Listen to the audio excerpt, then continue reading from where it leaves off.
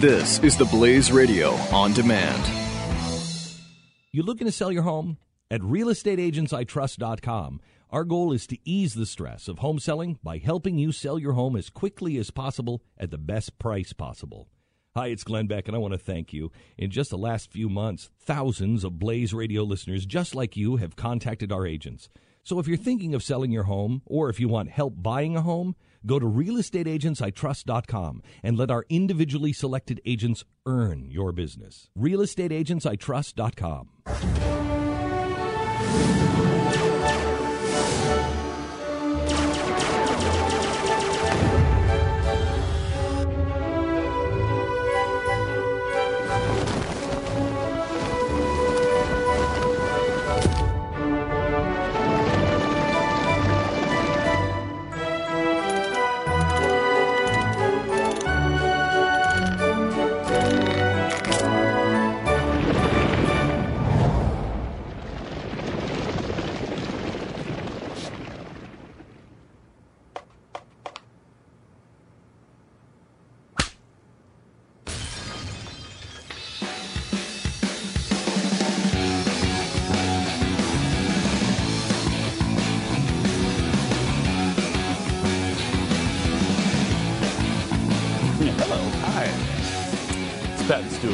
Well, it's Pat and Fat today because Jeffy's here instead of Jeffy. Isn't that what you just said? Yeah, I said Pat and Fat because Jeffy is here today, and so why would you? Stu is still at the Super Bowl, as is traditional now. I know. He always misses the Friday before and the Monday after. Because for some reason it's a Stu holiday. It's a Stu-a-day. It has become the Stu-a-day. And we don't get to celebrate it, but he apparently does. And since we saw him on Saturday, I'm surprised he's not waiting until Wednesday to come back. Yeah, I know. Throwing that extra day, we stole part of the Stu-a-day over the weekend from him. So yeah, indeed, we did. We were there over the weekend. We were at the Super Bowl site. Didn't obviously stay for the Super Bowl, but we stayed at.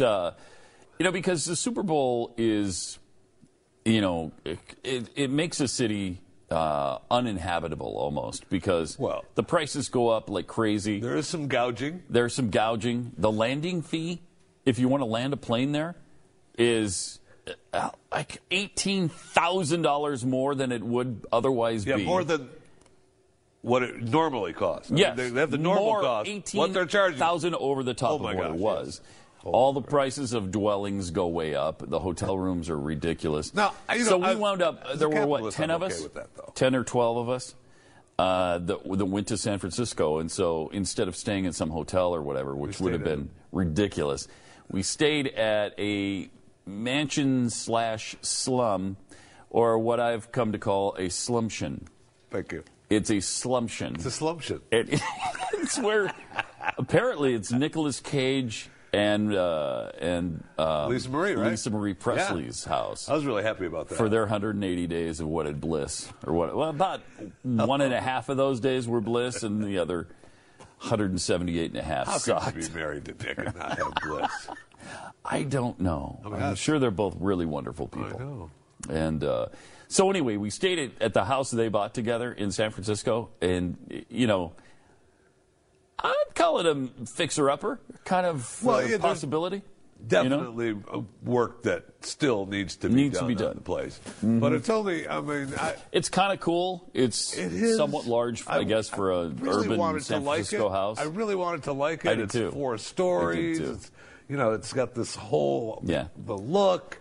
And every time I wanted to like it, I had to climb up another flight of stairs. So I decided, you know what? No, I don't like it. They are, in fact, putting in an elevator, which is not finished, and that's why they had it boarded up. And so one day there will be an elevator if you ever get a chance to stay there at the slumtion that we stay at. Maybe it'll be done by then. But so weird. I mean, he had secret passages and secret little things in the tile of the bathroom. There's a little lock at the bottom, and then you see that part of the wall has been cut out, and so you can unlock it and open up the tile in the bathroom wall. And I don't know what he stored in there. That must have been fascinating. I would love to know what was in Probably there. like his comic book collection or something. Oh, probably, yeah. Yeah, probably. You're probably right. Just thinking out loud. Mm-hmm. Okay. So anyway, that was one of his 14 homes at the time. Right. One of his 14, which is why he ran into some financial trouble, despite having made $150 million in his career. And he just says yes. He has to pretty much say yes to every movie anyone wants him to make. How stupid do you have to be to squander $150 million? I don't know. I mean, really stupid. You know? He was buying $1 million cars like a Ferrari Enzo, which is, $1 million.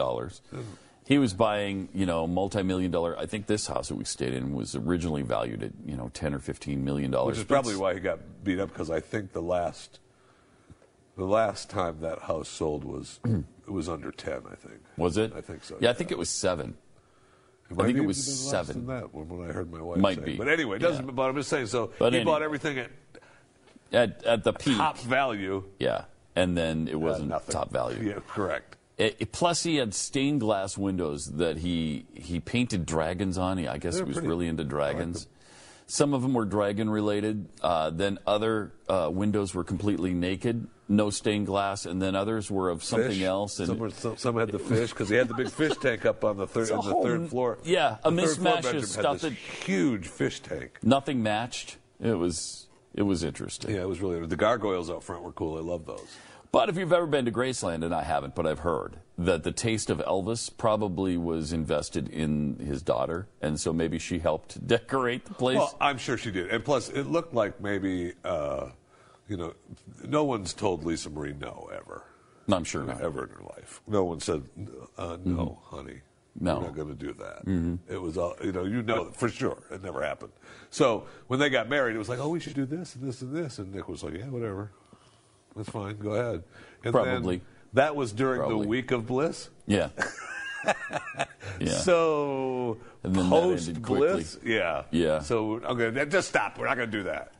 A really weirdly laid out place, though. Really weird. Anyway, 888-727-BECK. So, that was Super Bowl weekend. We did not stay there for the actual Super Bowl. I'm glad of. I am, too. Really, to be honest. I'm okay with we not going joke to the around game. about going to the game and stuff. And yeah, I don't care. Yes, it would, would have been nice. Yeah, it's nice to go to the Super Bowl. I guess, just to say you would have been there. Yeah. But the traffic and the hassle, and I was kind of glad to be back home with my family. Me too. So that was nice. Me too. And we just we watched it at home. And, of course, the Denver Broncos, along with Peyton Manning, won the Super Bowl. Victorious. 24-10 over the Carolina Panthers. And Peyton did get his second Super Bowl ring, which is great because now we won't have to hear, well, he only won one Super Bowl, so he wasn't really that very good. He wasn't very good in the postseason. He was a really good regular season quarterback, but he sucked in the postseason. Only won one Super Bowl. Even his brother Eli won 2, so he matched that. So I'm really glad he's not going to have to hear all that. I know. They don't do that to Dan Marino, really.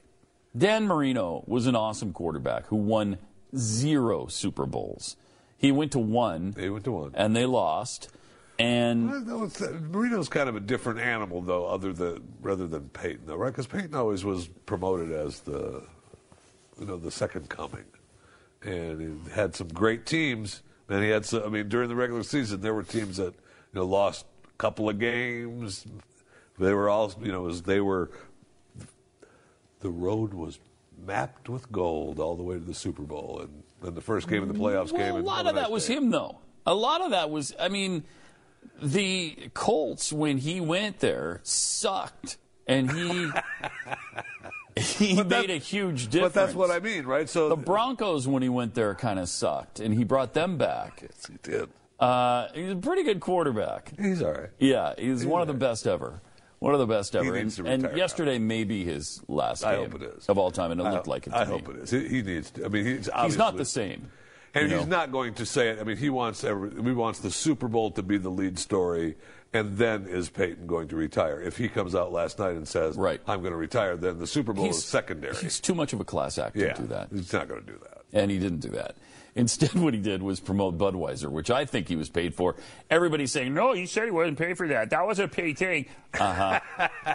Okay. He owns a percentage of some kind of Budweiser thing in Louisiana, and so he's not going to get paid for it. But he got paid for it because he owns a couple of beer stores. Right. Okay. Distributorships? Yeah. He owns those. For Peyton Manning, that's a beer store. He also owns a bunch of Papa John's. Yeah. Pizza outlets. And so this guy is setting himself up for later on. And then I'm sure he'll have either a broadcast career or an acting career. I mean, he's great in the roles he gets for commercials.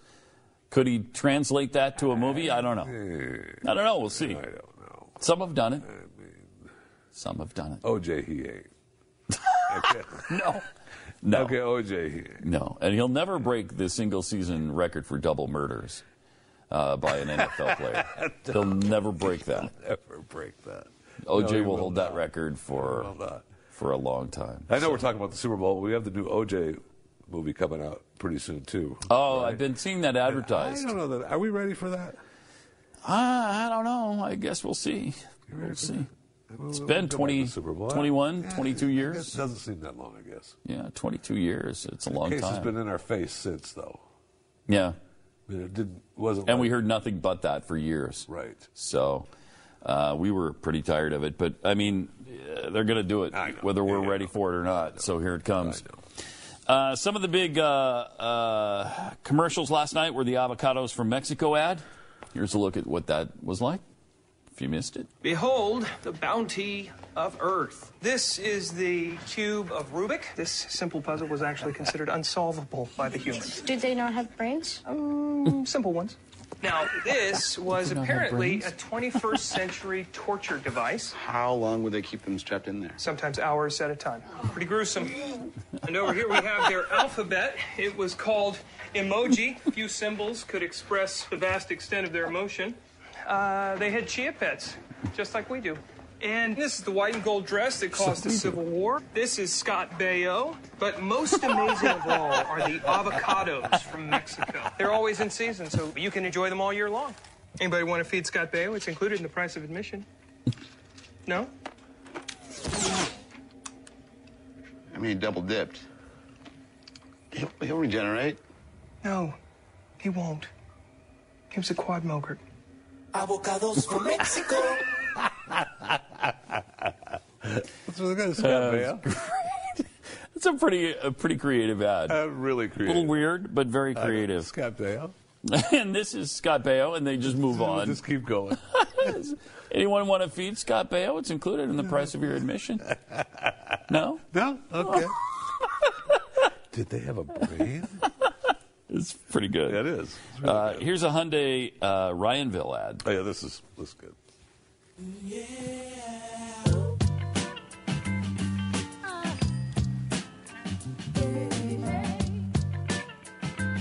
Can you give me a warning? Sure. Warning, here comes your ticket.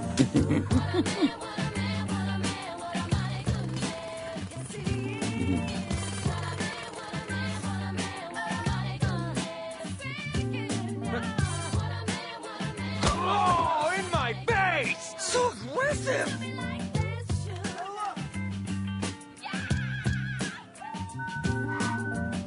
A car that doesn't get distracted. Auto emergency braking with pedestrian detection. On the all-new Hyundai Elantra. Okay. Nice. I mean, that was whatever. Well, yeah, I was looking for the tweet that came in when that. Notice first... they didn't do Jeffyville. We don't have to look. We don't have to worry about the tweet that I was looking for either. That was going to add a little bit to that story either. What was the tweet? Go ahead. No. Go ahead. No. Oh, look, there's a new Jeep ad that we missed too. All right. Let's take a look at that. Let's see it. Really? Yeah. Let's see it. I've seen things no man should bear, and those that every man should dare.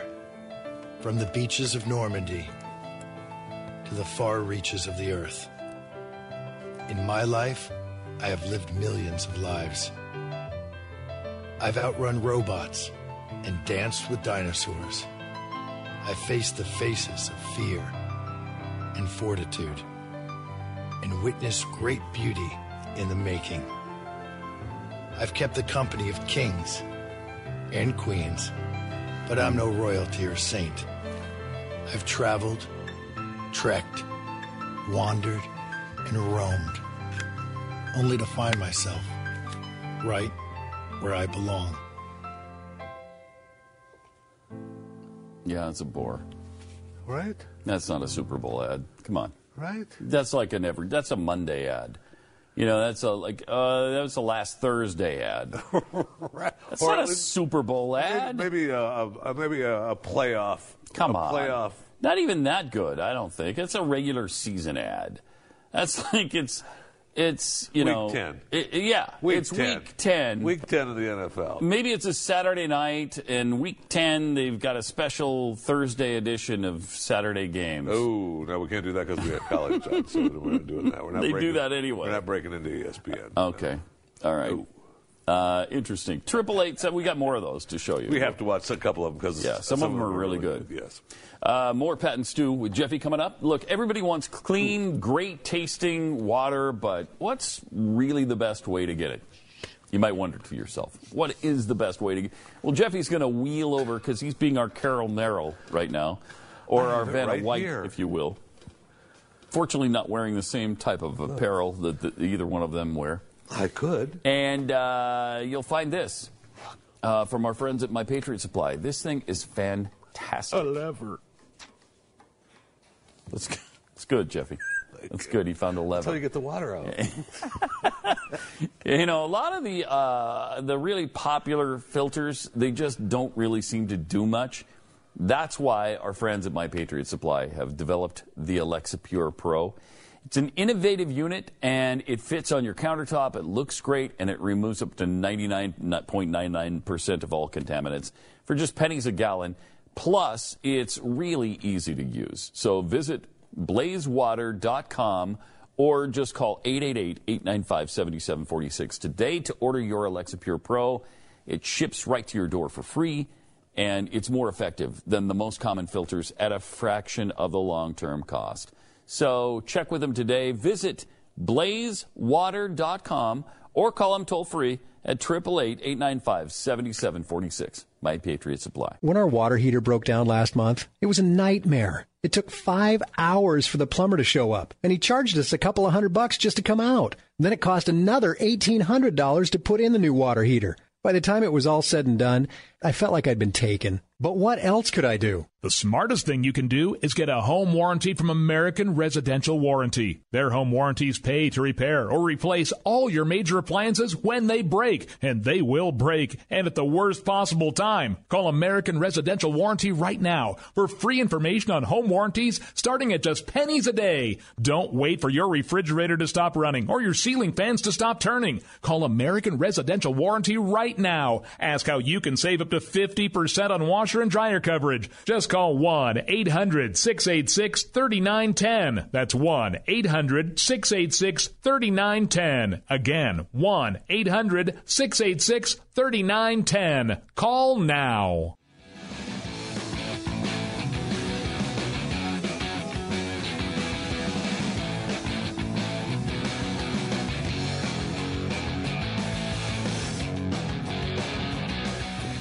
Triple 8-727 back. It's Pat and Stu today with Jeffy. Stu is still in San Francisco, enjoying the aftermath of the Super Bowl extravaganza, right, which was won by Peyton Manning and the Broncos 24-10 over Carolina. Nobody gave him a chance. Nobody gave him a chance. No, their defense held strong. Man. Yeah, Tough. They did. They looked good. Now, Peyton did not win that game for him. The defense no, he did not. Definitely did. Yes.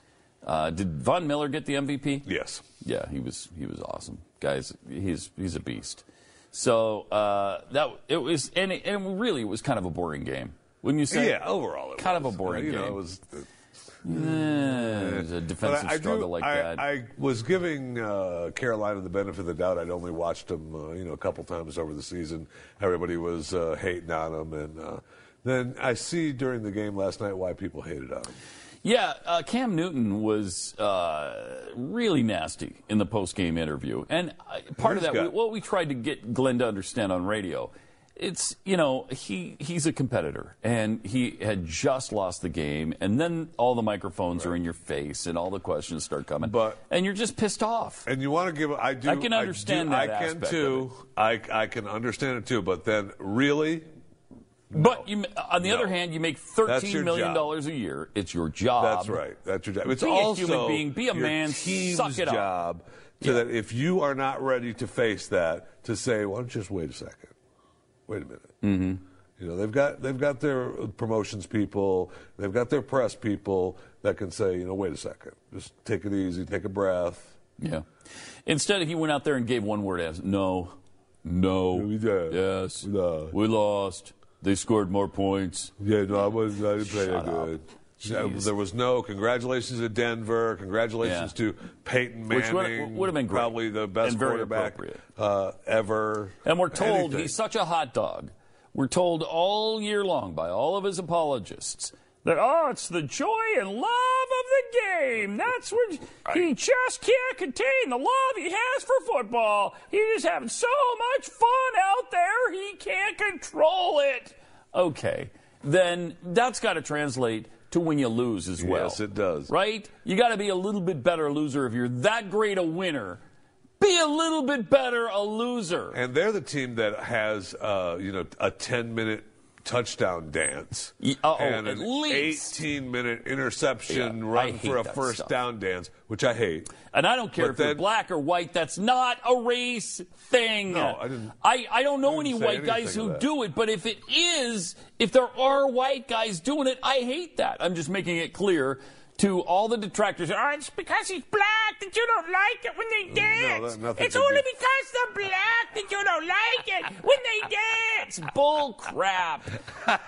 If Peyton Manning was doing that, if he's tearing off his shirt and exposing the Superman S when he scores a touchdown, I would hate that too. But you notice Peyton Manning doesn't comport himself that way. And I got news for you. I don't want to, as long as you brought it up, just a reminder that Superman is white. Right. Yeah, but that's a racist thing. He should be. Anyway, it does. That's not the farthest thing from my mind. But then you see Denver guy. The one sticks in my head where they got a first down and it was tight, and he stands up and gives the first down, and you see the Carolina come by and give him a push. Slap the ball out of his hand. Shut up. Yeah. You guys are the worst at doing all that. They were poor sports. That was not a 17-1 team. No, it was not. They don't act like they've been there. They don't act like they are there. And I don't have any patience for that. So say what you will. It's the love of the game. They just all are so joyful when they play. That's what I heard on NFL Network last week. They're so joyful when they play. It's the love and joy. Shut up. Shut up. I don't want to hear that anymore. 888-727-BECK. All right, some of the commercials that were pretty good. I think this was a better year for commercials than we've had in a long time. There were some that were pretty good. I got to go back and remember. I mean, they're all, every year I look at them. Every year lately I've been thinking, these suck. I didn't think that last night as much. Really? Yeah. Some of them were like... Some of them were very strange. I don't know if I saw the Taco Bell one, but we're about to. Here's a look at Taco Bell. Cheese in the shell. This is going to be bigger than man buns. This is going to be bigger than Tinder. This is going to be bigger than drones. What? It's going to be bigger than aliens. Than aliens? Oh, what's this? It's going to be bigger than James Harden's beer. This is going to be bigger than those things. It's going to be bigger than football. Real football. It's gonna be bigger than everything. Okay, that was weird. Bigger than everything. That was kind of weird. Yeah. But nice little cameo from what's his face from Star Trek. If you want to roll right into that was a little weird into a lot weird. That was weird. Yeah. Okay. Yes. Puppy. Monkey baby thing. I don't get monkey, this. Baby. Really don't get this, but man, maybe you I might just chill tonight. Puppy monkey baby. Puppy monkey baby. Puppy monkey baby. Puppy monkey baby. Puppy monkey baby. Puppy monkey baby. Puppy monkey baby. Puppy monkey baby. Puppy monkey baby. Puppy monkey baby. Puppy monkey baby. Mountain Dew Kickstart. Dew, juice, caffeine. Puppy monkey baby. I don't get it. I'm sorry. 3 things in one. Okay, yes, whatever. That is just bizarre. That's really bizarre. Bizarre. 3 things, and they come up with puppy monkey baby. I mean, that's doing some LSD. Yeah. Okay. That's doing some drugs. Stop. Seriously, I mean, you're a veteran of that scene. You know of what you speak right now. And that's what it takes to come up with puppy monkey baby. It's LSD, right? That's a bad acid trip. Yes. That's not even a good acid trip. No. That's a bad one. I was being attacked. I couldn't move for hours. I was being attacked by a puppy monkey baby. I mean, come on. No, honey. No. All right, T-Mobile from yesterday. Oh, this was really good. 53 state wins, and T-Mobile. Whoa. Listen, folks, I have to apologize again. Look, those were last year's numbers. It says right here on the card, T-Mobile doubled their LTE coverage in the last year. And with more LTE towers than Verizon, T-Mobile reaches pretty much everyone they do. I'm not taking responsibility on this one. Verizon got it wrong. Yes, not me. Join the millions that switched. That's a pretty good response to the Verizon ad, which is it is impactful because you see all the balls go into their little thing, and you. Yes, it is. Like that's an independent study. That must sure be true. Does. It says right on there that's an independent. That's not their study. That's an independent study that they had done. Well, and they get all the balls. Yep. So T-Mobile made a little bit of fun with that. Then there was the LG TV ad, which went a little something like this. There is a revolution coming. Excuse me? Oh, Liam. Yeah. The future is staring back Oh, it's the at us sun? Yes. like a perfect picture on glass. And this future, it must be protected. What's it got to do with me? Look. What is it? It will change everything. That's why they want to stop it. They will come after you without cease. Because the future belongs to us.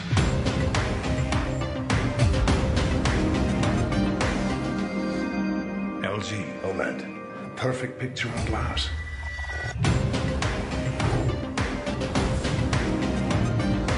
Who are you? Oh, come now. I've already told you. The future is staring back at you. LG OLED TV. Okay. And plus, I can't It's take okay. him anymore. I know. I'm a little tired of him. I'm way over him so bad. I can't tell you. Well, he says such stupid things. His last few rants on the guns in America really pushed me over the edge on him, and I can't even hardly listen to him anymore. I know. It's hard to separate that. And then the mini car ad. I heard about this one, but I haven't seen it. Is this the one with the Serena Williams? We're about to see. Okay. Yeah. I heard about this. I'm fascinated to see it. All right. This is a chick car. This is a gay car. This is a short man's car. This is a cute car. Slow car. This is a single young professional car. This car has no street cred. This car ain't hip-hop. Kidless. Cute. Small. This car doesn't care what you call it. Defy labels. The new Mini Clubman. I will say. I mean, again, not a minis- Super Bowl ad. No, but I will say I like the minis. Do you? I'm a fan of the minis, yeah. And you can't fit in a mini. I know for a fact they have it's fat guy seating. Is it really? Yes, it is. That's hard when to they believe. Brought him, I know, but when they brought him back, I wouldn't think I could fit in a mini. No, it's comfortable. They're comfortable. Yeah? You get in, you sit back, it's comfy. You got fat guy room. The only thing the problem is if you're wearing your extra wide tennis shoes. Mm-hmm. The space between the accelerator and the brake, because it's a stick shift, so you got to keep taking your foot off the accelerator and braking. So you got to wear your thin shoes when you drive the Mini. Good safety tip. Thank you for that. You're welcome. No problem. For those of you that are, I haven't driven a stick for a long time. I miss driving. Long time. All right, and then the Doritos baby ad, which we're going to tell you about in a second. A little bit controversial. Which is amazing. Amazing. You're not. If you don't know the story, you're not going And to. there's your beautiful baby. Any day now. Really? You're eating Doritos? He's eating Doritos on my ultrasound. Mm-hmm. Do you see what I have to do? I know. Give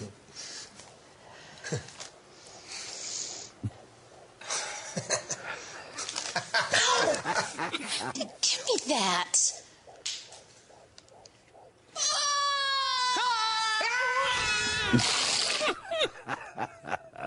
So the baby obviously shot out of her womb to get the Doritos. Believe they're portraying that mother as being that right? That mean, oh my nasty. golly, that's pleasant compared to what I've experienced during childbirth, and rightly so. I mean, they're in some significant pain.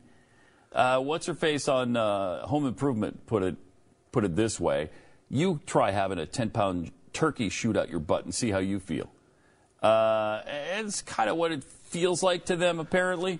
But NARAL is not fond of it because they say the commercial used an anti-choice tactic by humanizing fetuses.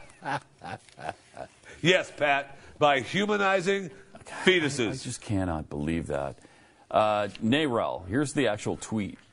That Doritos ad using anti-choice tactic of humanizing fetuses and sexist tropes of dads as clueless and moms as uptight. Oh, my gosh, that's amazing. That is. Humanizing fetuses. How dare you pretend like that is a human being in the womb? And that's where we're at. It is. That is where we are at. Well, they can't have that. They can't have you think that that is going to be a human being or is a human being. They have to let you believe that that's tissue or that's a piece of broccoli or a Brussels sprout growing in there. That's why they fight the ultrasounds before the abortion, right? If you go in for an abortion, right? Fine. We'll let you decide. You can say yes, and we'll give you the abortion. But guess what? We want you to take a look at the broccoli first.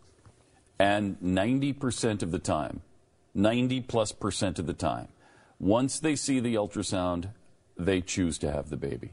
Because it humanizes the human. I thought it was just that everybody finally decided they liked broccoli. No, because you can get that at the store. You don't have to go through 9 months of broccoli growing in your stomach. You don't have to do that, so... and then a guy like Harry Reid has a 100% rating, like 8 out of 12 years with NARAL. How is that? It's unbelievable. It's unbelievable. 888-727-BECK. More Pat and Stu is on the way. We got an interview, great interview with Bart Starr Jr. coming up in just a second. Stu and I did over the weekend.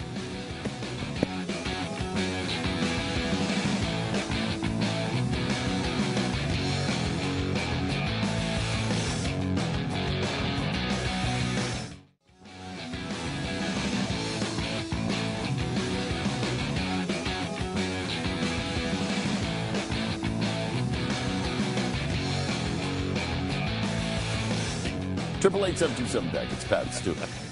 With Jeffy today. Over the weekend, we were all in San Francisco for actually what we went there for was the Super Bowl breakfast, the Bart Starr Super Bowl breakfast, which was a nice event. I mean, it's a great event. It's been awesome going on event for years now. That I had no idea that it was really going on. I mean, I didn't know either. Every year, I guess you read a little blip on it and you think, oh, okay, cool.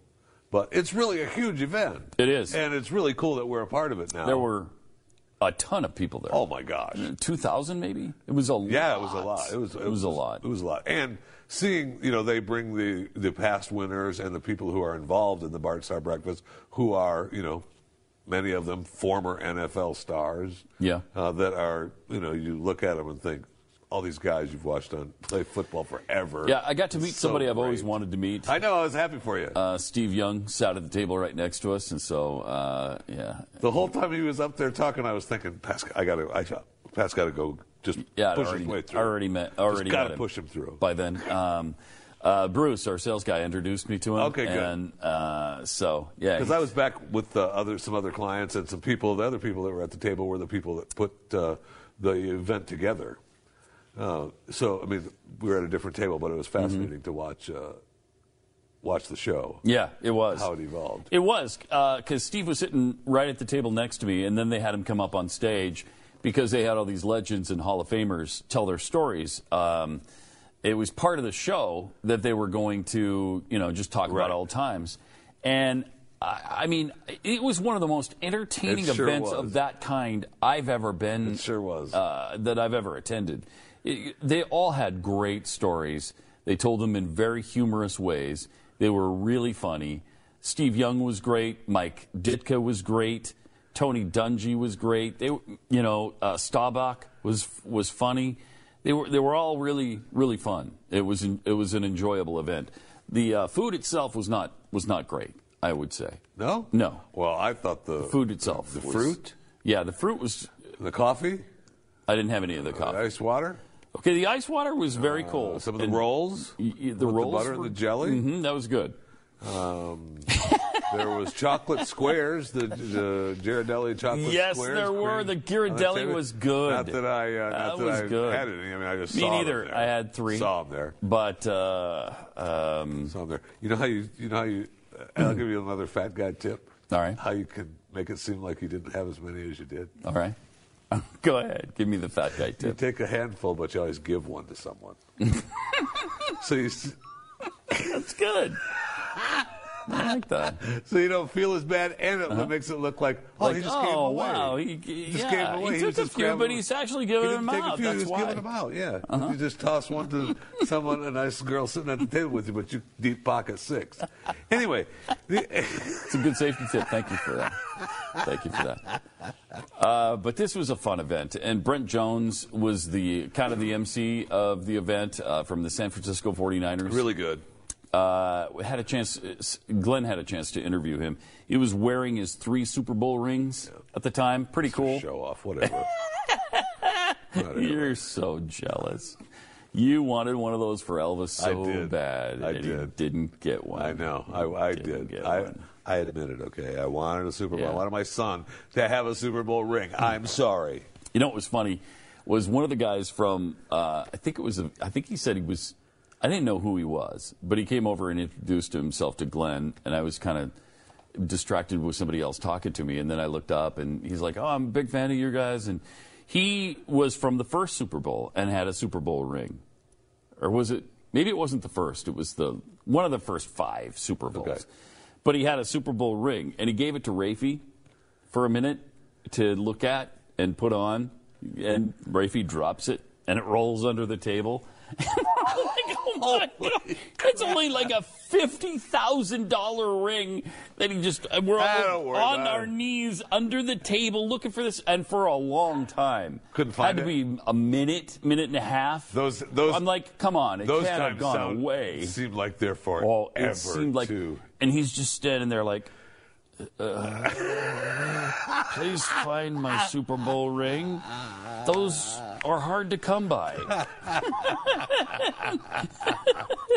And we finally did. Oh, man. I wish I had been sitting at that table. It was fun. It would have been a shame not to find it. Yeah, wouldn't it have been? Anyway. You would have been the first person we would have frisked. But we had a chance to interview the son of one of my childhood heroes. What a nice guy. My biggest childhood hero, Bart Starr, whom I loved. And I had read books about by the time I was like 7 years old in school. And his son is just a great guy, Bart Starr Jr. Here's our interview, or part 1 of our interview with Bart Starr Jr. Hey, it's Pat and Stu with Bart Starr Jr. Wow. This is awesome. This is just such an honor. And you obviously are here for your father's namesake breakfast. How's he doing, first of all? He's doing significantly better than he was a year ago. Yeah. He was beginning the recovery process from the multiple strokes and seizures and heart attack that he had had. And you're aware that he made it up to Green Bay. Oh, yeah. Exactly. Yeah. So the progress he made during the calendar year 2015 was pretty astonishing, especially given what we had been told was the more likely scenario, which was a very modest recovery. Wow. And now he did about 6 weeks ago suffer a broken bone in his hip, but that is now healed. So step 2 in his recovery process is about to begin, and I feel real confident that if we make the same sort of progress this year that we did last year and don't have any further setbacks such as what I just described, he'll make next year's event in Houston without question. That would be awesome. You mentioned the event he attended during the course of the season, and that was Brett Favre's number retirement ceremony. Yes.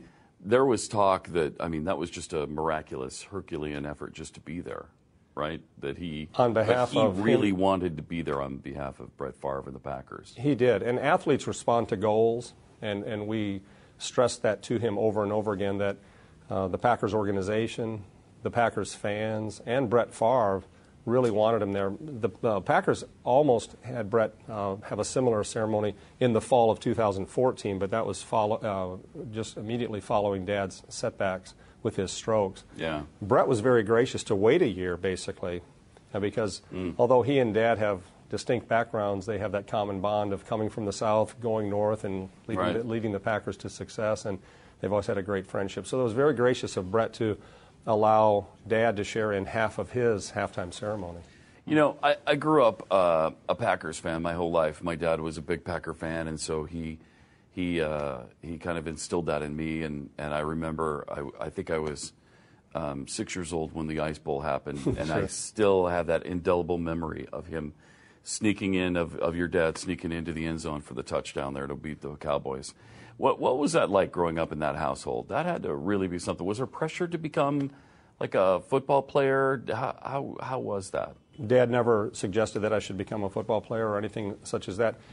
Now, back then, football players were part of the middle-class fabric of the United States. They did not make more or less money than the average person. And so it wasn't sort of a disparate segregation, if you will, between the athletes in the community and everybody. They were just right interwoven into, and as you can, Green Bay is very much a blue-collar town. Mm-hmm. And athletes had jobs in the off-season and so forth. And I remember Dad, when I was young, talking to me about the fact that what he did was no more or no less important than what anybody else did. It just so happened that what he did put him on television. But he explained that with the accountants next door and the architects and the restaurateurs and so forth, they were absolutely as committed and as big a contributing factors to society as everybody else, just they weren't as well known. Yeah. And so he never thought of himself as anything sort of special because he played football. He just realized that it allowed him greater visibility. Did he have an off-season job? He did. He had his real estate license. Wow. You imagine? That would be so cool. Oh, yeah. I mean, it's hard to imagine because if you put that in today's, it'd be like, Cam Newton showing people homes in the summertime. Cam Newton's face on a bench for his real estate agency in front of the stadium in which he's making millions and millions of dollars would be kind of weird. Training camp was a little longer back then because one of the reasons training camp was longer, the players needed time to get in shape. Right. Wow. Yeah. And now it's year-round, obviously. It's amazing. I mean, growing up as a huge football fan, I mean, your name, your dad's name, it's like a superhero name. It's like Captain America. It's like, it's amazing. And I was fascinated by something you spoke about how, he's a regular guy, and he's living a regular life. And I think a lot of times we don't think of people like that when they're in the spotlight. You told an amazing story about the way your dad and your mom foster their relationship. Can you talk about that a little? Absolutely. I think that it sounds cliche-ish, doesn't it, to say, you should do something special for the people who mean something to you every day. And not that many people do, but I've been witness to it. I'm 58 years old, so by the time you can start remembering things, whether you're 3 or 4 or 5, I don't remember a day when they would forget to reach out. And my dad's, I think, greatest legacy with respect to my mom was not only telling her what she meant to him, but showing it with sweet little notes each morning, each evening, and she felt, I know she felt like she was the most adored woman in the world, and that was genuinely how he felt toward her. And that matters more than anything else. My daughter Shannon, my oldest daughter, I remember she came back from school one day. She was maybe in 3rd grade, and she said, "Dad, there's something really exciting I need to tell you." And I said, "What's that, sweetie?" She goes, "Did you know Granddaddy's famous?" I said, "What?" And I said, I, of course, playing along, I said, "Really?" And she goes, "Oh, he won these things called championships and Super Bowls and all this stuff." And that really resonated with me because from my dad's perspective, that's not how he wanted to be known to her. He wanted to be known as a loving husband and a loving grandfather and a good person in the community, that transcended anything you might accomplish on the football field.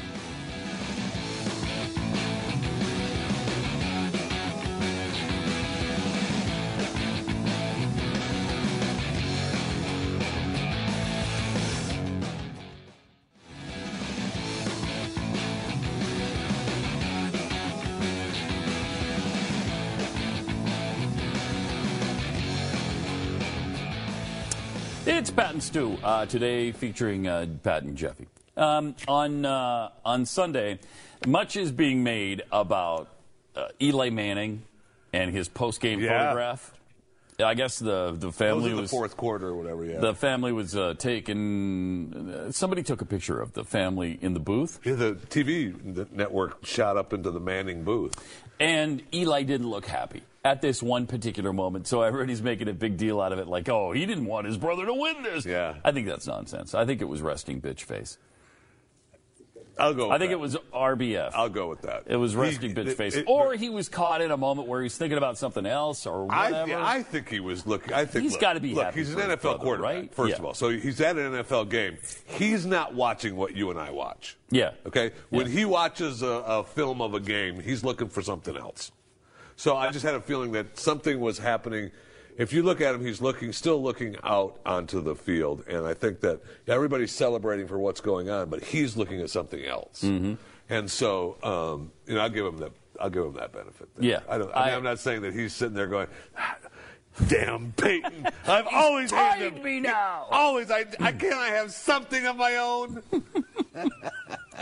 But on the other hand, I am so glad now that Peyton has at least matched Eli.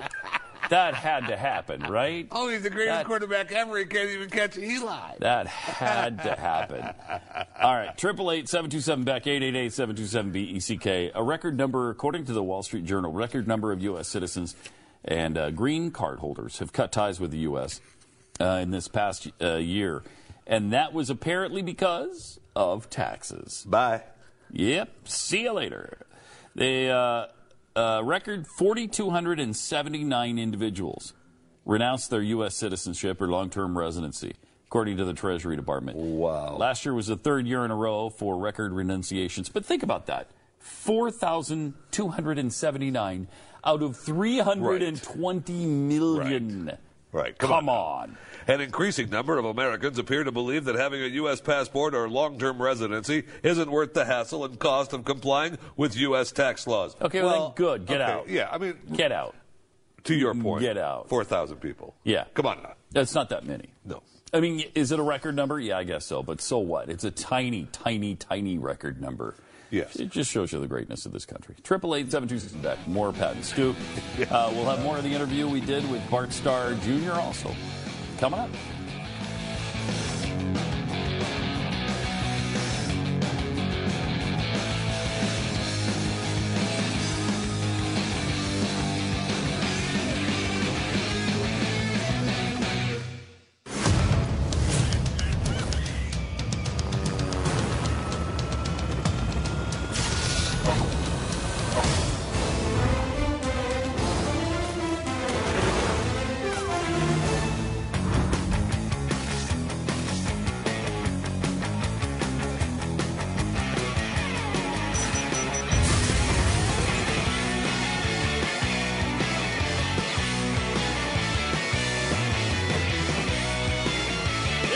Pat and Stu, 888-727-BECK. Stu's not here. Jeffy is, however. Now, dry your eyes. Some people for are. those of you who Yeah, it's. Why, Stu's not here. Dry your eyes. He'll be okay. He'll be back tomorrow. But Trump appears, apparently, according to lots of observers, Trump appeared to be off his game a little bit. Yeah, that's what we hear. Just before the New Hampshire vote. And a lot of people think that maybe it's because he's lost that little aura of invincibility. You know, he's a winner who only wins. Never changes his mind. Never changes his mind. Never except goes when he back does, on his word. Except when he does. But those are the only times. You're right, Jeffy. What I'm saying is you're exactly right. Those are the only times. Thank you. Trump's rally at Plymouth State University in Plymouth. Plymouth State University? I've never heard of that. Huge school. Plymouth State University. Yes. Really? Oh, my gosh. How'd they do in the playoffs this year? They dropped like a rock. Ah, dang it. It seemed to fall flat with many of the students and the undecided voters in the crowd. 45 minutes into a speech, a steady stream of attendees were seen leaving as he railed against U.S. trade policy. Uh-oh, and Dave Ross of Seattle's KIRO. Cairo. He's going to be in trouble with yes, with steady Trump stream of people leaving. He's He's a loser. Said it. He's a loser. Said it out loud. Nobody listens to Dave Ross. at Cairo anymore? You that loser. Don't even know that station exists. Losing loser who loses? Why would you listen to Dave Ross? Seattle? Uh-oh, Katie what a Tour, losing city. Katie Tour of NBC News noticed as well. Oh my God. What a loser. Oh, no. Oh, no. And don't tell me about Devin Jean McCormick, an independent voter and graduate student who was torn between, listen to this. Oh, my gosh. Torn between Trump and Bernie Sanders. What kind of moron are you? She called Trump's speech scattered. Her mother, Louise McCormick, agreed, but the professor at the college says she's leaning toward voting for Trump. Oh, isn't that special? That's special. That's good from the... fascinating stuff. It's interesting because I think he is losing his aura a little bit. I hope it's starting to... I hope he's starting to get it chipped away a little bit. And maybe that's why, when you saw him come out after Iowa and be his, fake gracious self. Yeah. And then he came back around being Mr. Smartass, Mr. Dick, Mr. I'm in everybody's face. And then, he comes back to New Hampshire and was Mr. Laid back, Mr. I'm okay, everything's okay. I don't have to win New Hampshire, it's okay. I don't have to win New Hampshire. I mean, it'd be nice. Be nice, right? But I don't have to win it. Yeah, he's setting it up like maybe his polls there are a little inflated as well, just like they were in Iowa. Well, nobody tweets anything. It might wreck somebody's. Yeah, I know. Take the whole votes away. I know. So ridiculous. As far as the debate over the weekend, here was Ted Cruz. I want to see this. Answering on drugs, which I have not. I have not seen it either. There were the headlines on this were great. Yeah, and I'd like to hear Ted's thoughts. Well, you're about Josh, as you noted, this is a problem that, for me, I understand firsthand. My older sister, Miriam, who was my half-sister, struggled her whole life with drug and alcohol addiction. My father and her mom divorced when she was a little girl, and she was angry her whole life. And she ended up marrying a man who'd been in and out of jail. She then became a single mom, and she herself went to jail several times, and she ended up spending some time in a crack house. I still remember my father and me driving up to get Miriam out of that crack house to try to convince her she needed to be a mom to my nephew Joey. She wasn't willing to listen. She was not willing to change the path she was on. She was angry. I had just gotten my first job coming out of law school. I took a $20,000 loan on a credit card to put my nephew Joey in Valley Forge Military Academy. He was in 6th grade at the time, to pay his way through that. And about 5-6 years ago, Miriam died of an overdose. It was, the coroner ruled it accidental. We don't know. She went to sleep one night, had taken too many pills, and Joey walked in and found her dead. This is an absolute epidemic. We need leadership to solve it. We know how to secure the borders. What is missing is the political will to do it. And as president, I will secure the border. We will end this deluge of drugs that is flowing over our southern border and that is killing Americans across this country. Nice. Wow. That was a pretty sincere, that sure was. Powerful moment with Ted. Sure was. You can tell why nobody likes him and why he can't get along with anybody right there. Yeah, you can. Because he's better than they are. He's a better candidate, and that's why they don't like him, and that's why they don't get along with him. Because he's going to kick their ass in the primary season. It's just ridiculous. It is. It really is. Well, I mean, that was powerful. Now here's Trump's answer on drugs. Just to contrast. This will be good. New Hampshire has a tremendous drug epidemic. Every time I go there, people come up to me and they say, Mr. Trump, what are we going to do? Drugs are pouring in. Look at that hair. I'm going to create borders. No drugs are coming in. We're going to build a wall. You know what I'm talking about. You have confidence in me. Believe me, I will solve the problem. They will stop coming to New Hampshire. They'll stop coming to our country. And the people that are in trouble, the people that are addicted, we're going to work with them and try and make them better. And we will make them better. Oh, okay. Wow, there. Ooh, you tell me which was more powerful. I say Donald J. Trump. Ooh, you elect me, trust me. I'm going to build a border and there will be no more drugs. And people who are on drugs, trust me, we'll get them off. And it's going to be wonderful because they're going to get off of drugs. because I'm going to get them off drugs. And when I say something, I mean it, and you can trust me. Believe me, they'll be off drugs. Every time I come to New Hampshire, come up to me. That's what happens every time. Mr. Trump, what can we do about the drugs coming into New Hampshire? Well, I mean, New Hampshire, the drug capital of the world. But I did hear, was it last week I heard, it is a serious heroin or meth or something's heroin, bad there, right? Well, that's why they were talking about heroin in the debate, because, yes, and the numbers are up. But numbers are up with heroin use all over the country, in middle America and especially white suburban America. The numbers are up strong with heroin all over the country. Like in the Fort Worth area of Texas, maybe? Fort Worth is one of those areas in America that is up, yes. Is it? I mean, there's so other neighborhoods in America. Started happening when? Like 4 years ago? Numbers may have started increasing around that time around the country. Possible. All right. Yeah, well, believe him, he'll solve the problem. They will stop coming to New Hampshire. He's talking about drugs. They will stop coming to our country. The people that are in trouble, the people that are addicted, we're going to work with them and try to make them better, and we will make them better. Think about it. Think about it.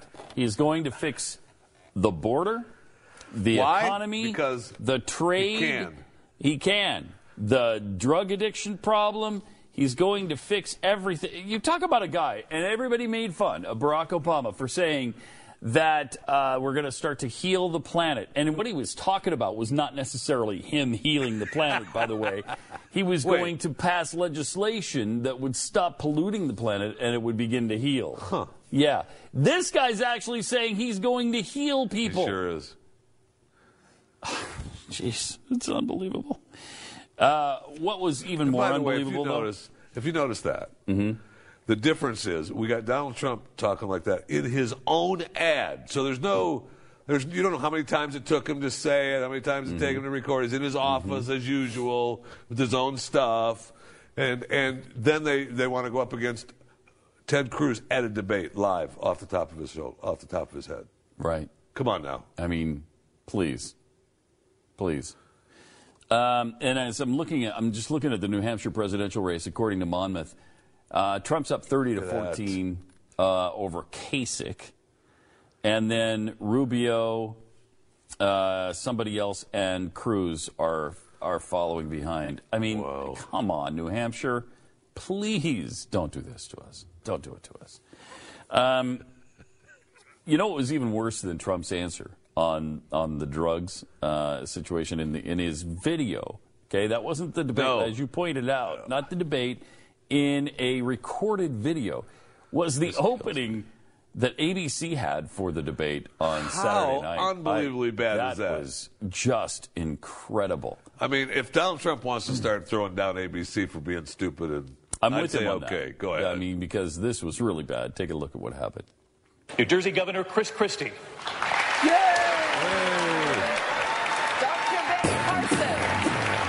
Dr. Ben Carson. Dr. Ben Carson. Dr. Ben. Come on out, Ben. You didn't hear his name. Ben. This is where usually most networks have a director, a floor director. Well, they're telling him. Look at the guy behind him. Senator Ted Cruz around out back, but usually someone. The guy behind him is telling him go. Go. Watch the guy behind the curtain back there. He'll tell him again because he already told him. Look. Go. Hey, stupid. And he continues Senator to Marco Rubio. Trump comes out. He stands there like a buffoon. Trump's argument would be that I was trying to make Ben feel good. I don't know if Ben was right. No, we appreciate Doofus 1 and Doofus 2 standing there off to the side. Jeb's like, talk to you later. I'm going out there. I don't know about you two morons. Names are already called. You can do all you want, but I'm going out there. He just shakes. I love the Bush. Please come out on the stage. And then they just say, there's your Republican candidates. And then they finally realize Carson and Trump aren't out there yet. And then they realize somebody's still just standing there. And lastly, we welcome back to the debate stage Donald Trump. And finally, we get Trump to come out. And what about John Kasich? Isn't he involved? Listen. About Kasich. Can I It's so introduce noisy Casey? in here. Yes. We're going to introduce Ohio Governor John Kasich.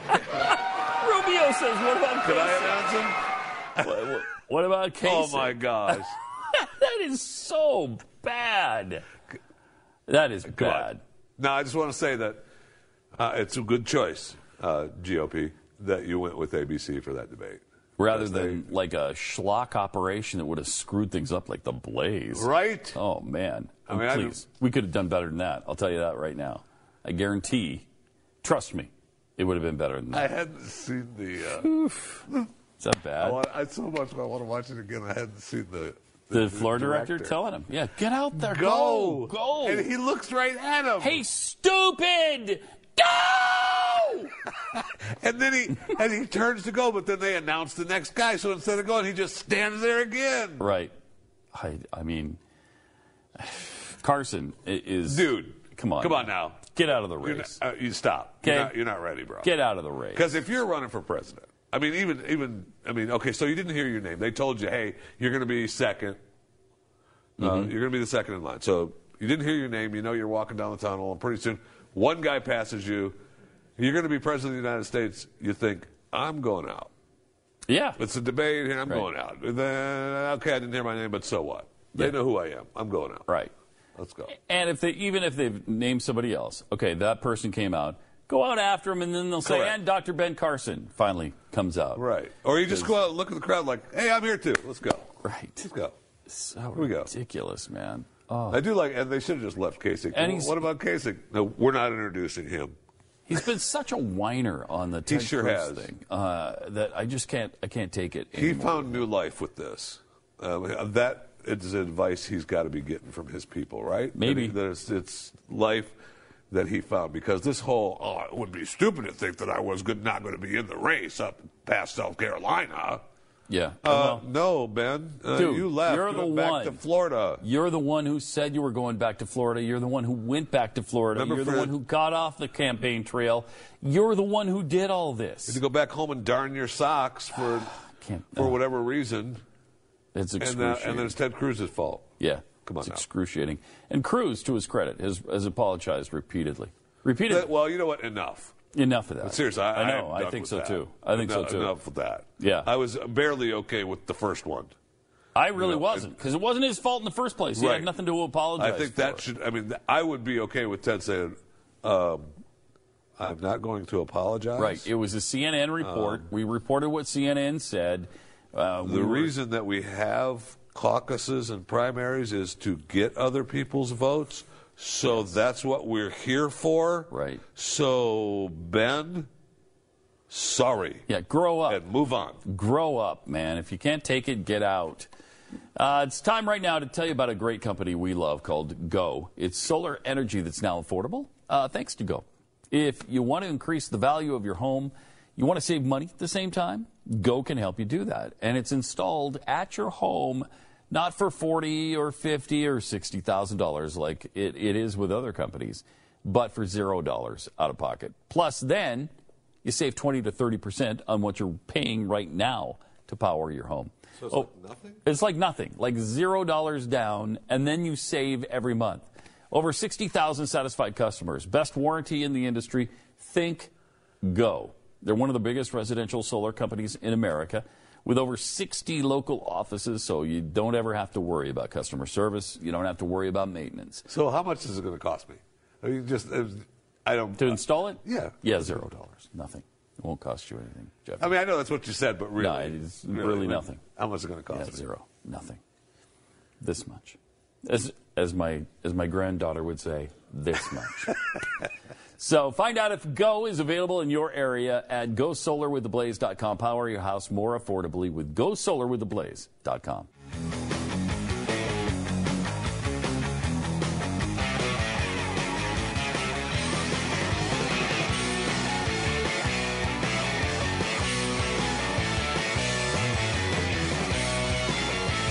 Triple 727 back. It's Pat and Stu with Jeff. Stu's still in San Francisco. Have you heard if you enjoyed the game or not? I haven't heard from him. I don't care. I found a new thing. Good point. I don't care. Yeah, good point. I mean, he does this every year, and then he tries to rub it in. Yeah. You know? Great. You went to the Super Bowl. Great. I know. How much money did you spend? Probably a lot. Based on what we saw while we were there, Yes. holy crap. Yeah. I mean, we stayed at the Slumption because it was Right. so expensive to stay in San Francisco. Right. And the other thing, too, plus all the events were taking place in San Francisco. But I don't know if you know this or not, but the stadium, which I was surprised at, I didn't realize it was so in far Santa away. Clara. The An stadium is hour in away. Montana. The San Francisco 49ers play in Montana. Almost. I don't know if you know that. Almost. I mean, it's unbelievable how far Santa Clara is from It San is. Francisco. It's a long way. I mean, we had driven in the car for quite a while. freaking and it was hour. like, oh, there's the stadium. It's an hour. What? I mean, it's stupid. Maybe it was cheaper to build out there, guess. and that's why they could get so much stadium for the money. I don't know what the deal was, but that's ridiculous. To call that, I mean anyway. They're almost the Monterey, California 49ers. So anyway, all the events are taking place in San Francisco, but by the end of Saturday, everything is moved to the stadium. Yeah. So, I mean, you've got all the people in town partying and everything else, but all the people of anything that has to do with the Super Bowl, gone. They're in Montana. I mean, yes. I mean, so it's really weird. It was the first Montana Super Bowl ever, by the way. It was? First one, yeah. Wow, first one ever held in Montana. Yeah. Wow. Isn't that great? Pretty proud. So, I mean, I don't think there's... I don't know how proud San Francisco is. Not that proud. Yeah. They're not that proud. They should be. But it was a beautiful weekend. It was really 70 when we left. I think it was 76 at game time. It was really nice. It was really a nice day and a nice weekend, and it was fun to be there. But everything is really expensive. We went to the Super Bowl, I guess it's the swag shop or whatever, where you get all the Super Bowl paraphernalia and clothing items. I mean, just the most meaningless of things, $400. Like a little jacket for $400 because it says Super Bowl 50 on it. I mean, come on. Really? I know. And tickets to the game were ridiculous.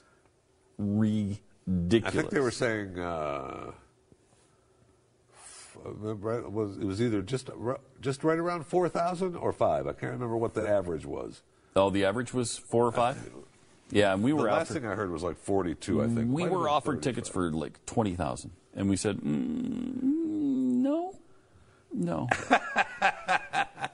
But I think that was because, I mean, if you're, I don't know, somebody by the name of Glenn Beck, you need to go ahead and let somebody like, Jeff Fisher buy your tickets. Because, hi, this is Glenn Beck. I'm looking for Super Bowl tickets. Hold, please. I got Glenn on the line here. We got tickets. Yeah, tell him 20 grand. We sure do. Let's even get soak him for 20 grand. We can hook him up 20 grand. That doesn't include parking. 25 with parking. Okay. Yeah, that's probably what happens. Come on now. But while we were there, we had a chance, and we played the first part of this about half an hour ago, but Bart Starr Jr., such a good guy. Really a nice man and a humble man. His dad, I believe, is as well. We didn't get a chance to meet him because he's very disappointed. He's not feeling very well right now, but he's, I guess, on the mend, according to his son. His so son we'll see. is so positive. Son about is his totally dad. positive about the outlook for his dad. He really is. But here's part 2 of our interview with Bart Starr. He's been a man of faith, absolutely, most of his life. Yes, he's quiet about it, but he's very has very strong faith, and it's unshakable. And really, I know that has helped him in his recovery. I alluded to it a little bit out there, that when we're trying to get him to take the next step and to push himself and to, do the sort of things that you don't necessarily want to do, he responds best to biblical readings and also to music that draws upon the strength that he finds in his Savior. So you have to find whatever anybody's, and he would not denigrate those who do not feel the way he is, but it is really important to him. And that's been very instrumental in him making a greater progress in his recovery, I think, than otherwise he would have been able to do so. What does he think about the state of the game today? What does he think about the NFL's changed a lot. As you mentioned, it was, people made probably during your dad's time period an average of, $10,000 a year or whatever. And then it went to 100, and then it was $1 million, and now it's, 10 or 20 million. plus the culture has changed a great deal in the NFL. How has he felt of the change in the NFL and society? That's sort of a multifaceted question to try to answer. I'll take a stab at a couple angles. First of all, he doesn't have any sort of resentment towards those who make significantly more money, even adjusted for time and inflation, than he did. Yeah. I think he's proud of the legacy that they established in helping build the league and so forth. I think that he also understands that it's not an easy role, whether you're talking about Commissioner Goodell or the league as a whole, trying to adjust to the game as it is. I think they're well intended whenever they put forth new rules and so forth. He would be the first to tell you the game has become much more athletic. This wouldn't just be in football, but in any sporting endeavor. Athletes today, he laughs when people say, boy, they're not as tough as they were back then. He said, they were tough then and they're tough now. He said, you look at some of the collisions that take place. That's why we've had to make, or the league has had to make some of the changes with respect to the use of the helmet in hitting people and so forth, because these guys are astonishing athletes. Their quickness is unparalleled, and their NFL's trying to keep it entertaining, fast-moving, but reduce some of the risk that's inherent in the game. I think he believes that they've gotten it mostly right, and that's about all you can really do. And based on the ratings, it's kind of hard to argue with that. They've done more things right than wrong, but we do live in a society where people want to jump on. They say, well, the ref missed that call. Well, he might have gotten 98 calls in a row right. The one that's wrong, it's a little bit. Well, we have replay for some of those. I know that was a very long-winded answer. I think Dad feels like the league has progressed very nicely since he played. He felt like he was in the right era for him, and he was definitely with the right coach and team. Yeah, and that's enough. When we do a show with Glenn Beck, so we're used to long-winded answers. Oh, sorry, he's here still.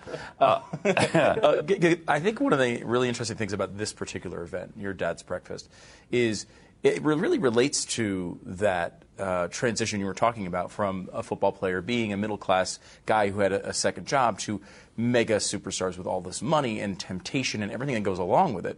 And you're able to highlight these guys like Thomas Davis, who is able to, in that environment. I mean, it's almost 20 times more difficult to do it in that environment and stay faithful and keep your character to the level that he does that. And that's, I think, why maybe this breakfast is so important. It is. When you look at Thomas Davis's legacy, and I alluded later on to the difference between his accomplishments and his legacy. Thomas Davis grew up in a single female household. He had nothing, but he had everything in terms of what his mother instilled in him with proper values that he is now carrying on, and he is reaching so many individuals. This is the 50th anniversary of Athletes in Action being established. It was the 50th anniversary this last fall of a boys' ranch outside of Green Bay that my parents helped co-found called Rawhide. That's done the same sort of thing that Thomas is doing, where they reach out, in this case, to troubled teenagers who, if you can back up their lives, you see them at age 15 and they're off the tracks. If you just could go back several years, it's just such a fine line between staying right on the right path and getting off. And Mom and Dad have been very instrumental with that in turning around so many lives up in Wisconsin, getting these kids to go and it's a spiritually based Christian home. And the stories would warm your heart, especially when you see these people when they're 40, 50, 60 years old that came through there maybe 45 years ago. Yeah. You think, oh, my goodness, look what they've been able to transcend. Look what Thomas Davis has. That's what means so much for my parents. I can't wait to actually call them and tell them what it was like to meet Thomas, why they will be so honored to have his name on their award, because he's really a remarkable individual. Oh, to his credit, I mean, we sat at the table at the breakfast with his family, with his wife and 4 kids. So well behaved, such great kids. I mean, it was unbelievable. It's a great household. Oh my goodness! Yeah. So that was pretty amazing. Now, you obviously didn't wind up in football. What do you do? I'm a financial advisor in Birmingham. And do people ever say Bart Starr? I know that. I know that name. I think every now and then they do, yeah. And that's okay. You know, it's not like you're Al Capone's son or something. 99.99% of the time, that's going to work to your favor, and I think people will give you a chance, and that's a tremendous blessing to have grown up with Dad and Mom as my parents. And so I'll never, ever forget to thank my lucky stars. Well, knowing how big of a Packers fan Pat is, I'm just glad I got a question in. Congratulations on that. You did well. Yeah. Bart, thank you. Thank you.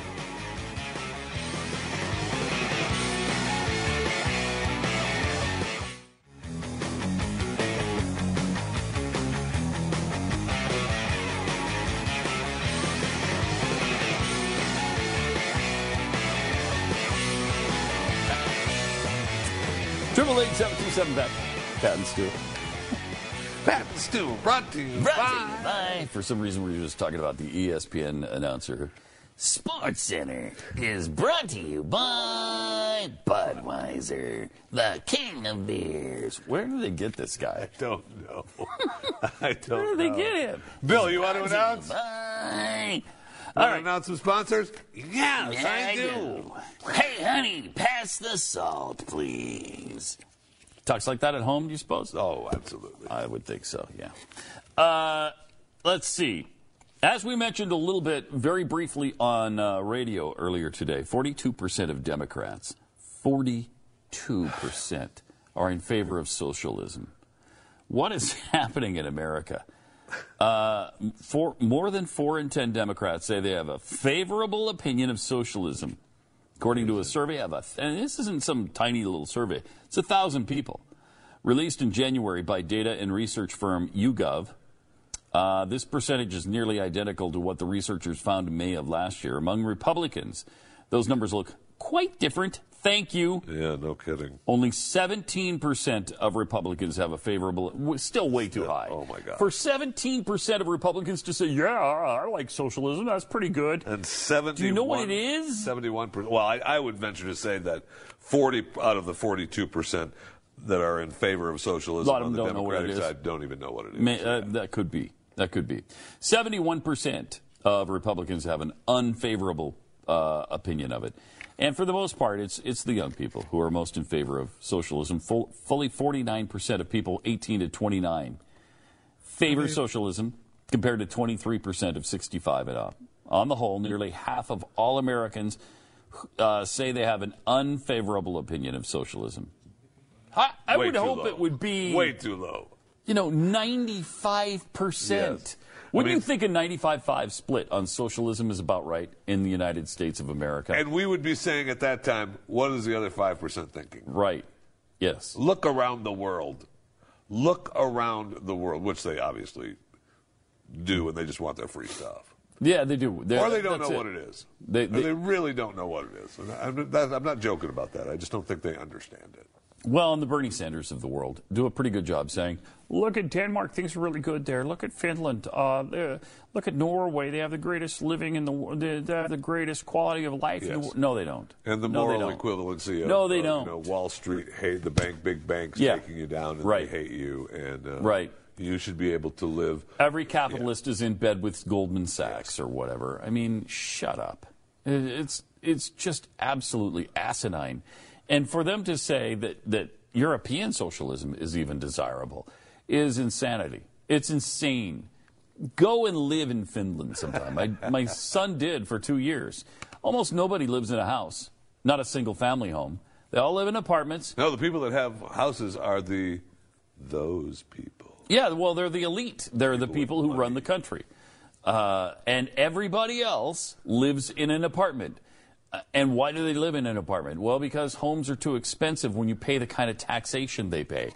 It costs somebody something for people to go to school, to go to college. Yeah, I know, it's a concept. But it's free. I know, that's what they say. It's free. You get to go to college for free. Well, you mean nobody's paying for it? That's awesome. No, someone is paying for it, and it's the taxpayer. And they're paying a lot for it. And that's why they have to live in a dumpy little apartment so you can go to college for free. Oh, and you fell down and got an owie and you want your health care for free as well? Well, it's a right. It's absolutely free as well. It's a right. It's a right. It's a right. It is. It's a birthright for all Finlanders and Norwegians. And soon Americans. Yeah, and soon Americans. It's coming here. I mean, when you have this kind of acceptance of it, yeah, how do you avoid that? And then it'll be too late. Yeah. Once you figure out you're not the elite. Well, what did Donald Trump, the leading Republican candidate, say? Socialized medicine works great in Canada and Denmark. And no, it doesn't. The people, and he knows it doesn't. He just lies. He does. He knows it doesn't. He does lie on a regular basis. Yes, he does. I mean, he knows it doesn't. For years, we always heard of people from other countries, including Canada, coming to this country for health care because they didn't want to wait in line. Mm-hmm. They didn't want. It wasn't that it was better, although it usually is. It was also because they didn't want to wait in line.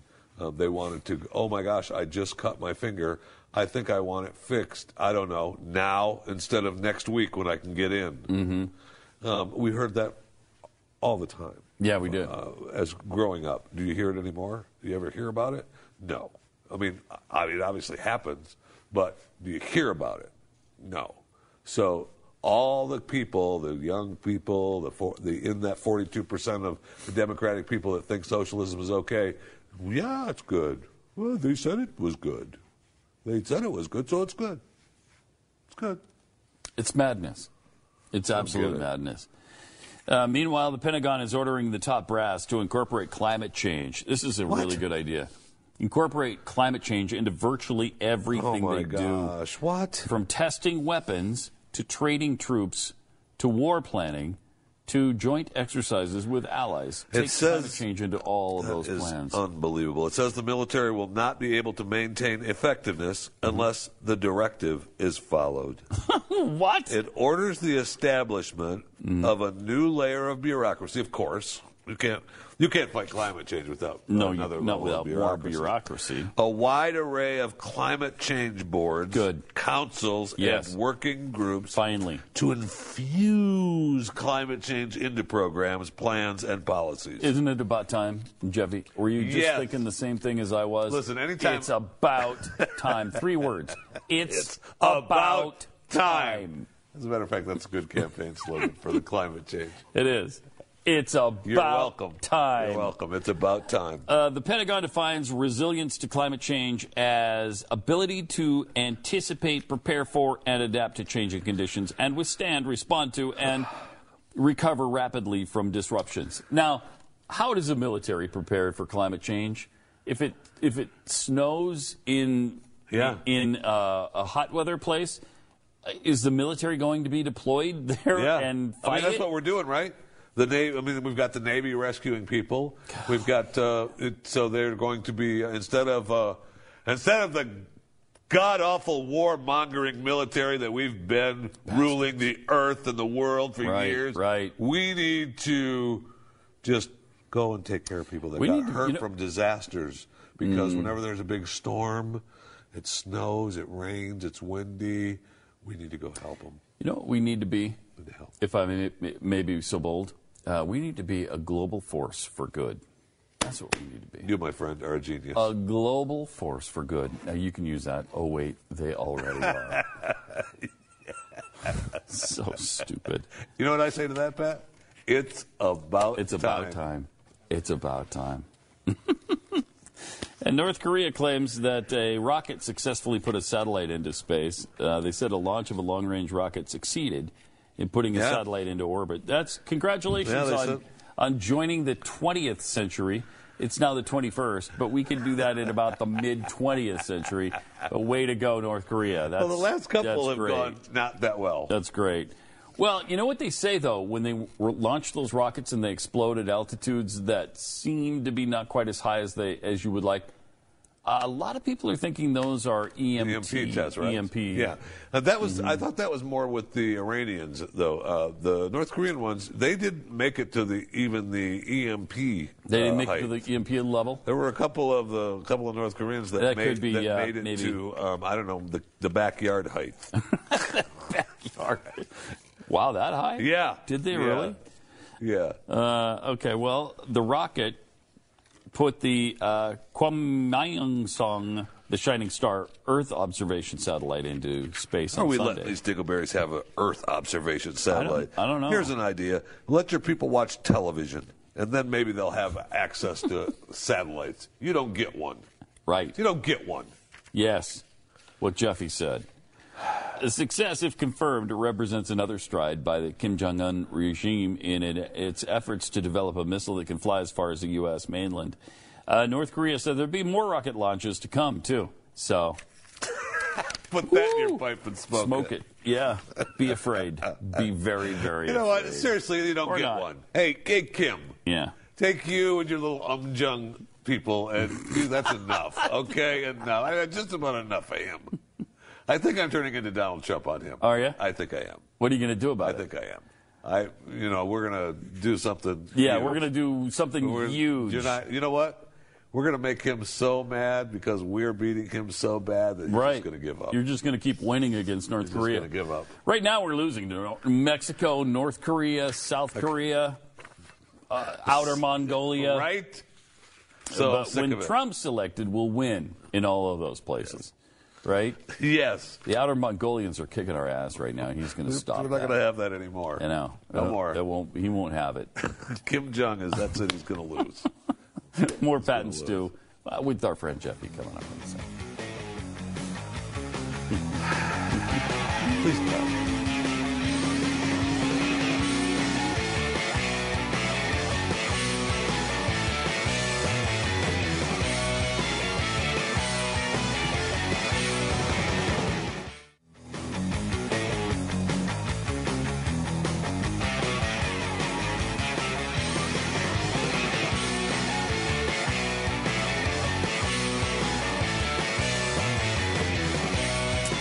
Tomorrow, they'll be voting in old New Hampshire, where the wind comes sweeping down the plains. Wait. Is that where that happened? That's where that happens, right? Yeah, that's New Hampshire. I'm pretty sure. So, big vote tomorrow. And it looks like Trump is way ahead in the polls. But it looked like he was way ahead in Iowa, too. Yes, it did. So I'm not convinced. And he's already making... yeah, he's making some noise like maybe he won't win. Yeah. Like, we don't really need New Hampshire, and, we're South Carolina. And it was like, Donald Trump, is that you? I know. I thought you were a winning winner who only won. I mean, who wins. I'm a winning winner who wins. He's already laying the groundwork for possibly losing New Hampshire, and I thought that was his whole point of the groundwork of beating up Cruz for winning in Iowa so that he could come back and win in New Hampshire and say, won in New Hampshire, that's because Cruz screwed me out of votes in Iowa. They did it wrong. They ought to recount that. He will do that, too. Right. He will do that. So it's going to be interesting to see what happens tomorrow in New Hampshire, whether anybody comes close to him, because he was up 30-14 over Rubio in the latest poll I saw. No, it wasn't Rubio either. It was the Monmouth poll was Trump 30, Kasich 14. In some other poll... Yeah, Kasich's really strong. In some other poll, it was Trump about 30, and then Rubio and Cruz at 14 and 13. Kasich's been all over the Granite State. Yeah, all over the Granite State. Kasich's making a push. Live free or die. That's going to drive me out of my mind if this keeps him in the race. It Please will, don't keep too. Kasich in the race. Please don't. Come on, New Hampshire. It will, don't too. do this. Look, as bad as we beat up ABC, even they knew. Why do we need to announce them? I know. Jeez. I mean, come on. That was awesome. Awesome that they almost forgot John Kasich. Oh, yeah, and John Kasich, too. He's here.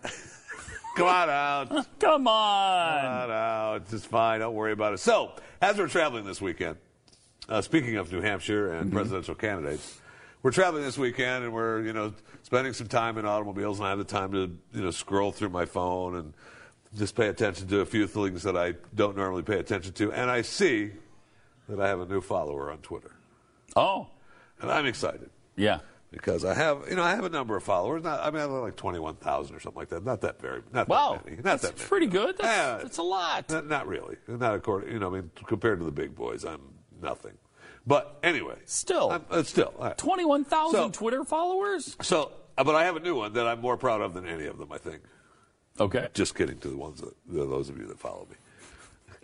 Jim Gilmore. Not the Jim Gilmore. The Jim Gilmore. The former governor of Virginia, Jim running Gilmore. for president the right now. The campaign who we are keeping alive, who got 12 votes. Who garnered 12 hard-working votes in Not Iowa. 12% of the vote. Not 12,000 votes. He got Well, you're talking crazy 12 votes. Yeah. Gilmentum's got to start somewhere. And it did. It did. It started in Iowa with 12 votes. But anyway, But he's following you on Twitter now? So I want to thank Governor Gilmore. Love you. That's pretty awesome. I love you. And That's pretty awesome. We'll keep your campaign alive as much as we can for you because we believe in you, okay? We've done it before, believe me.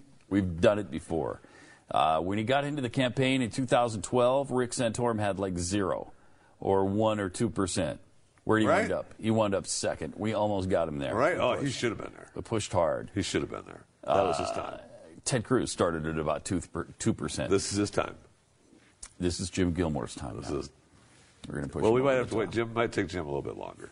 You think? He did a tad bit of bigger hill to climb. Yeah, he does. Might not. Yeah. It's amazing that he keeps going, isn't it? I love it. It's awesome. Good for him. He believes in America. Believes in the Republican GOP standard of life, even though they keep raining on his parade. Yeah. Won't let him be a part of the debates. They're poo-pooing Gilmentum. It's ticking me off. It's the man keeping him down. It's the man. Exactly right. Yeah. Exactly right. All right. 888-727-BECK. Meanwhile, wanted in China, more male teachers to make boys men. Good. Yeah. It's about time. Important. Yeah, again, it's about time, just like with the global warming thing. This is almost like a global slogan now. That's like the UN slogan. Yeah. The history class began with a lesson on being manly. Lin Wei, 27, one of a handful of male sixth-grade teachers at a primary school in China, has made a habit of telling stories about warlords who threw witches into rivers and soldiers who outsmarted Japanese troops. Men have special duties, he said. They have to be brave, protect women, and take responsibility for wrongdoing. Yes. That's true, though. I mean, China's coming around to that. What kind of world are you living in? I know. My gosh. Wait till you hear this. Oh, boy. Worried that a shortage of male teachers has produced a generation of timid, self-centered, effeminate boys. Oh, my. Chinese educators are working to reinforce traditional gender roles and values. How about that? In the classroom. Think about that for a second. The communists in China are trying to reinforce gender roles while we're trying to eliminate We sure them. are. You can't even, it doesn't matter, you just across the board, you're anything. You can be 8 things at once, you can be 1 thing, you can be 0 things, you can be anything. And you don't really even have to be that thing. You can be You just consider confused. yourself that thing. And you can be that thing one day and a different thing the next. Right. Here in America, you can be whatever gender you want to be, or no gender at all. But males, unreal. Men are supposed to be brave, protect women, take responsibility for wrongdoing, and that's because we've made them self-centered and effeminate over the years. We're changing Sexism. that. Wow. In Zhengzhou, a city on the Yellow River, schools have asked boys to sign pledges to act like, quote, real men. Oh, no, I'm going to have to sell my, I've got a timeshare. I have 3 of them, and I'm selling them all goes because out. this is unacceptable. I'm not going back In there. Shanghai, principals are trying boys-only classes with courses like martial arts, computer repair, and physics. In Hangzhou, in eastern China, educators have started a summer camp I was going to called buy West one Point there. Boys. Now I can't. Now you can't. Complete with Taekwondo classes and the motto, we bring out the men in boys. Wow, this is sexism. This is bring racism. out the men and boys. This is homophobia. We bring out the men and Islamophobia. boys. This is phobophobia. It's about time. Wow. We bring out the men and boys. Yep. It's about time. Jeez. Okay. I tell you, something's wrong when the Chinese are trying to reinforce gender and we're trying to eliminate it. There might just be a problem in America. Think about it.